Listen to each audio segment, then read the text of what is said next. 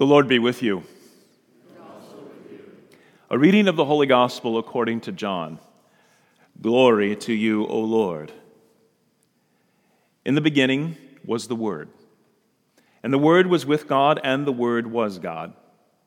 He was in the beginning with God. All things came to be through him, and without him nothing came to be. What came to be through him was life, and this life was the light of the human race. The light shines in the darkness, and the darkness has not overcome it. The true light, which enlightens everyone, was coming into the world. He was in the world, and the world came to be through him, but the world did not know him. He came to what was his own, but his own people did not accept him. But to those who did accept him, he gave power to become the children of God, to those who believe in his name, who were born not by natural generation, nor by human choice, nor by a man's decision, but of God. And the Word became flesh, and made his dwelling among us, and we saw his glory, the glory as of the Father's only Son, full of grace and truth. The Gospel of the Lord. Praise to you, Lord Jesus Christ. In the name of the Father, and of the Son, and of the Holy Spirit. Amen. Please be seated. Well, Merry Christmas again to all of you. I hope your Christmas celebration is going quite well. Pardon me for a moment, though, but I'm going to be a little bit of a Grinch, and this actually has nothing to do with Christmas, but I'm going to complain for a moment. One of the things that just drives me nuts, and it happens almost every morning as we're on our way to school, is that we love to listen to the radio in the car, and my youngest kids especially know this. And one of the things I just cannot stand is when the DJ stops playing the music, right? And they think that I want to listen to them talk about all the latest Hollywood gossip or whatever other mindless, useless information that they blabber on and on and on about. And my kids will tell you, I say it almost every morning, talky, talky, talky, say nothing, nothing, nothing. Change the channel. Okay, I'm done with that. So sort of changing subjects a little bit. Did you know that it is estimated that 6,000 tweets are posted every second on Twitter?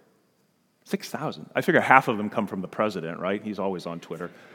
But that means if you begin to add all that up, that's 360,000 tweets per minute, 500 million tweets a day, over 200 billion a year. And here's my point.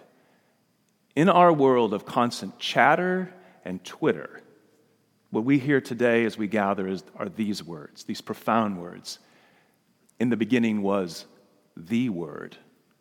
And the Word was with God, and the Word was God. The Greek word for word is logos. It's where we get our English word logic. The very inner logic of God, the mind of God, the heart of God. See, we all have things that happen inside of us, our thoughts, our inner dispositions, and our attitudes, etc., that we try to express in our words so that we can get it outside of ourselves. God the Father's inner logic has been, if you will, worded. What is so deep within the Father is so profoundly expressed that it eternally generates another divine person, the only Son of the Father.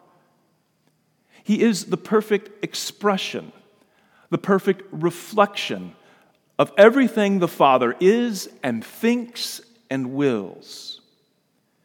And yet the Word is also a divine person. There are two, the Father and the Son. John said the Word was with God. And yet they are one.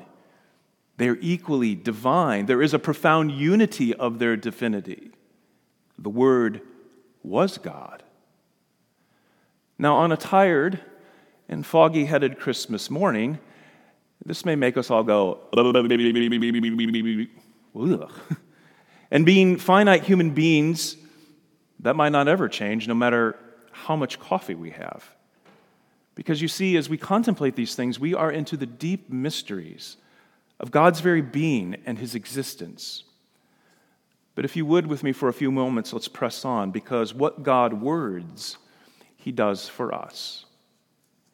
As we heard, when he created, he did so through his Son, through his word. All things came to be through him, and without him, nothing came to be.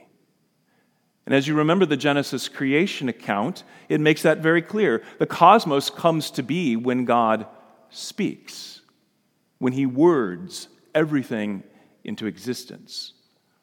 And as we then heard in our Hebrews reading, things only can continue to be and to hold together because he says so, because he sustains all things by his mighty word. This includes you and me. Just as God once said through his word, "Let there be light," and there was light. It was only when God said through his word, "Let there be rosemary," that there was rosemary. But this is God's heart. This is what he wants to express. This is the inner logic and the mind of God, that there be life and love, and that all things and all people live in unity with him. So he kept on speaking through his people Israel, especially through the prophets. But now in these last days, on this day, on Christmas, everything that God has ever said or ever will say, his entire heart, the inner logic and the mind of God, can be found lying in a manger. The Word became flesh.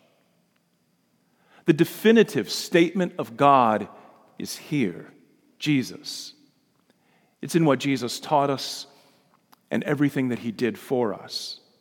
The entire heart of God is now made known to us, which we would never know. Who of us could ever know the mind of God? Except that he became flesh, human, one of us, so that we could. We've probably all heard the old saying, "A penny for your thoughts." But nope, it doesn't even cost a penny. The entire thought, the logic, the word of God, free, totally free and offered to us. So there really is only one question in all of life. Will we listen to him, the one who is the Word of God?